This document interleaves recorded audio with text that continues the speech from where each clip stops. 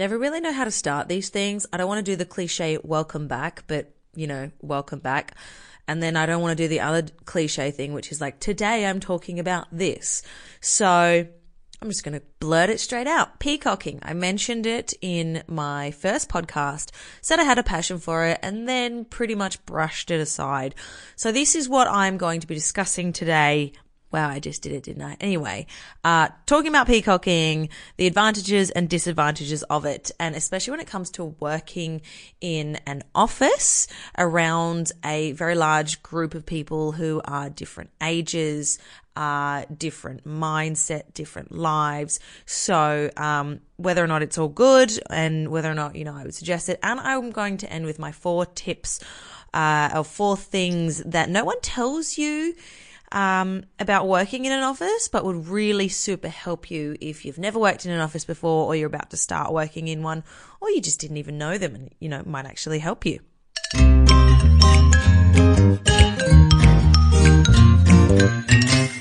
So peacocking, what is it? It is a theory by Neil Strauss. Now, he was a guy who wrote a book called The Game, and The Game is all about picking up women. But it's actually a seduction technique known as peacocking. My outfit serves the dual function of icebreaker and attention getter. And that is me in a nutshell. How I do it, how I peacock, is I dress in really out there colours and patterns, and I make sure that my style is suited to those colours and patterns, and I put in the effort every day to make sure that I look presentable and neat. I adorn myself in a way that is a couple of notches over the top, not too far, but in a way it makes me stand out. I don't do it to pick up women. Although I haven't tried, and it might work, maybe I should give it a go sometime. But a quote that I really feel, especially when you're being introduced to new people, or you're being in situations that are new, and you're doing a lot of things for the first time, is when it comes to dressing, it's always better to be overdressed than underdressed. So for me, when I'm not sure and I'm going to a new thing, I'm putting myself out there, going, walking outside my comfort zone, and I have no idea what to wear, I am always going to go for a nice dress, something that stands out a little bit, because I never know how it's going to go. But in that sense, it makes me stand out, and it makes me a walking, talking icebreaker. I give off the vibe that I'm approachable, and if and when people feel that they want to make a comment about the effort that I've made, whether it's matching my eyeliner with the color that I'm, wearing the most today, it's always received warmly, because it puts people in a position where they feel they're comfortable enough to talk about the effort that I've made. And I will never feel offended that they have someone's mentioned, oh, hey, I love your eye makeup today. Because for me, they're just noticing the effort that I can and that I have put in to make myself presentable and neat and tidy. And I appreciate that. And it essentially makes it a little bit less weird when you're meeting someone for the first time. Except when creeps and alcohol are involved, but that is a whole nother podcast worth of a topic. So for years, peacocking has served me. I like to think it's got me a few opportunities along the way because I look the way I do. Not saying I'm a super hot woman, because I am not what society deems a 10, but I know that I have certain qualities and I know how to accentuate that with my style and my body shape and all that sort of jazz. Took me a while to get there. A lot of it was trial and error. But once I found certain things, for me it was patterns and bold colors and, certain shapes that, fitting and that work with my hourglass figure. I trialed and errored it for a few years, and here I am now with this style that I have. And when it comes to style, it really is your own perception and things that you like the most. So one thing that I've always done, and it's a really strange paradox, but whenever I go shopping, I find things, when you have like an impulse buy. Prime example, I've got this amazing jacket. It's a shearling. It's not real fur, by the way, for those of you who are, PETA, don't come after me. I walked into DJ's. I was actually walking through there to get to my car because I parked outside, and I was walking through there and I saw this jacket and I just couldn't take it off. I saw it. I put it on. It was amazing. I tried on a different color and I kept on going back to this pink one, and I thought, all right, gotta have it. It was ridiculously out of my price range, but I bought it anyway. And since then, I have gotten comment after comment about how cool this jacket is. And I've gone and done that for other things. My first initial response is I'll be like, oh, I love this thing. And then I won't buy it and I'll think about it for a week or 2 weeks and I'll, because it'll be out of my price range and I'll just think, why am I doing this? Why, I'll just go out and buy it. So I bite the bullet. I'll buy it and I won't love it as much as when I first had it, because to me, the way I see it is your first impulses are you in your unbiased or, you haven't had other thoughts coming your way. You haven't had other opinions.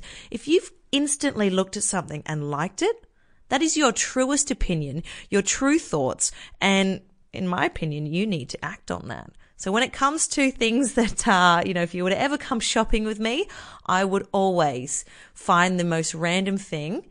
And for me, if I don't buy it there and then, it's like I just can't buy it. I just got to walk away and be like, okay, that's done. Let's go find something else that'll instantly take my affection. Okay, back to peacocking because I got severely sidetracked.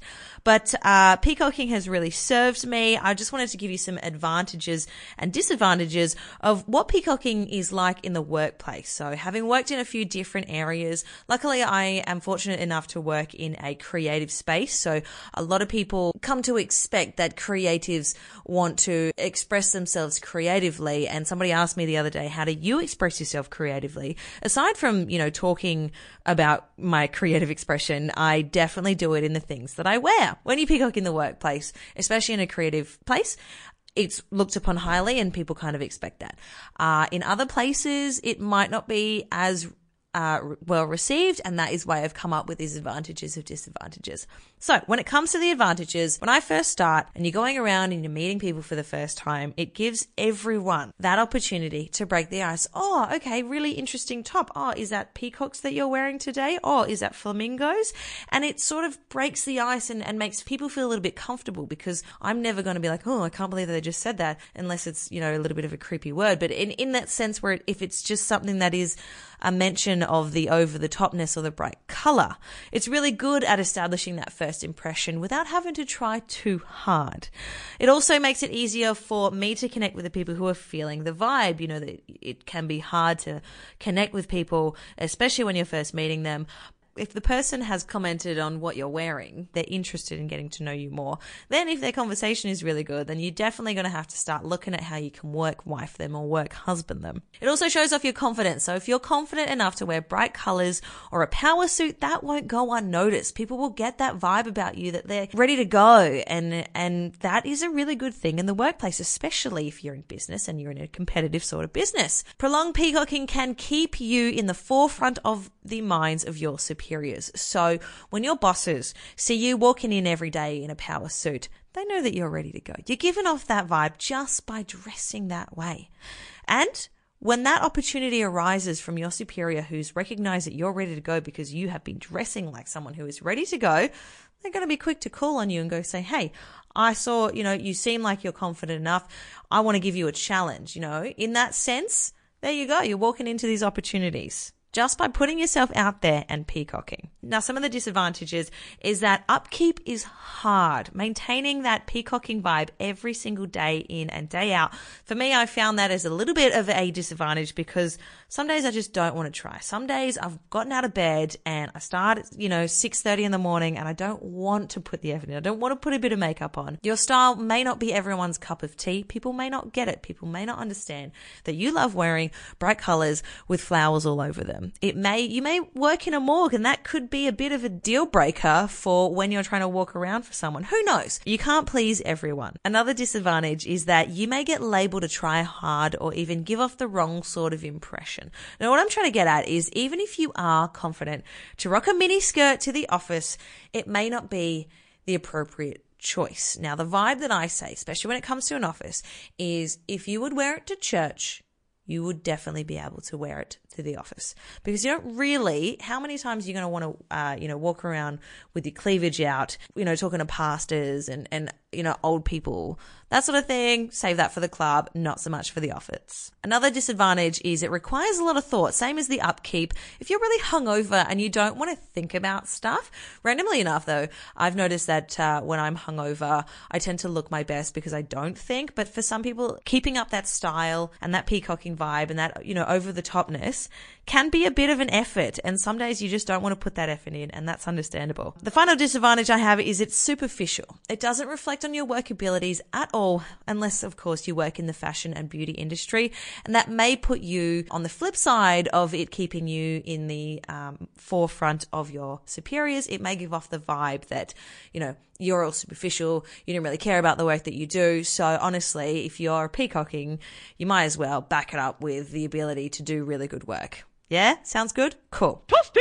Going to end it with the 4 things that no one teaches you in an office, having worked in a few of all different shapes and sizes and industries. And it's super handy to know these things, even if you've worked in an office a few times and you haven't come across this, these pieces of advice before. Use them any way you can. They're there to help you.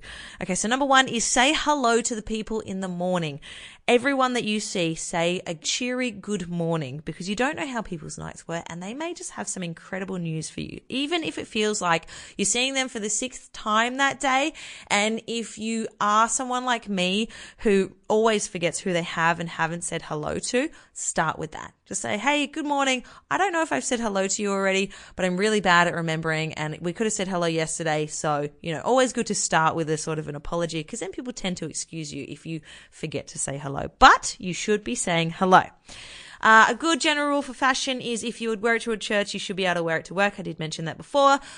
Big one, ask questions. Don't be afraid. Okay, yeah, it may seem like we're in primary school or high school again, but even if it is a stupid question, it means that you're thinking about the task at hand or whatever it is that you need to do, and you're able to get the information so that you're not doing the wrong thing again.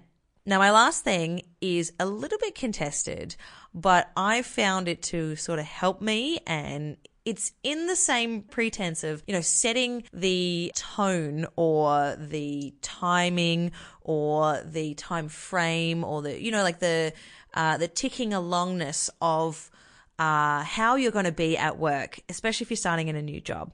And that is, don't be that overzealous worker that stretches themselves a little bit too thin to try and make a good impression. Don't go too far. Don't go over the top when it comes to your work every single time. You want to be able to meet the standards that are expected of you on your first week or your first month or your first year, but then maybe top it by 10%. Don't top it by 30. Don't go 50, because then you're going to be expected to always top it by 30 or 50%. And that is something that could lead to some serious stress in the long run. Just top it by 10%. Always give 110%. All right, that's it. I've probably chewed your ear off enough, but if you are feeling this and you want to tell your mates about it, go ahead, hit subscribe. Let me know what you're thinking. I will be wording out some of these disadvantages, and I'll chuck an image of me just so that you can kind of see how I do peacock and my sort of style in the description of this podcast. And let me know if you're a peacocker too. I'd love to hear from you.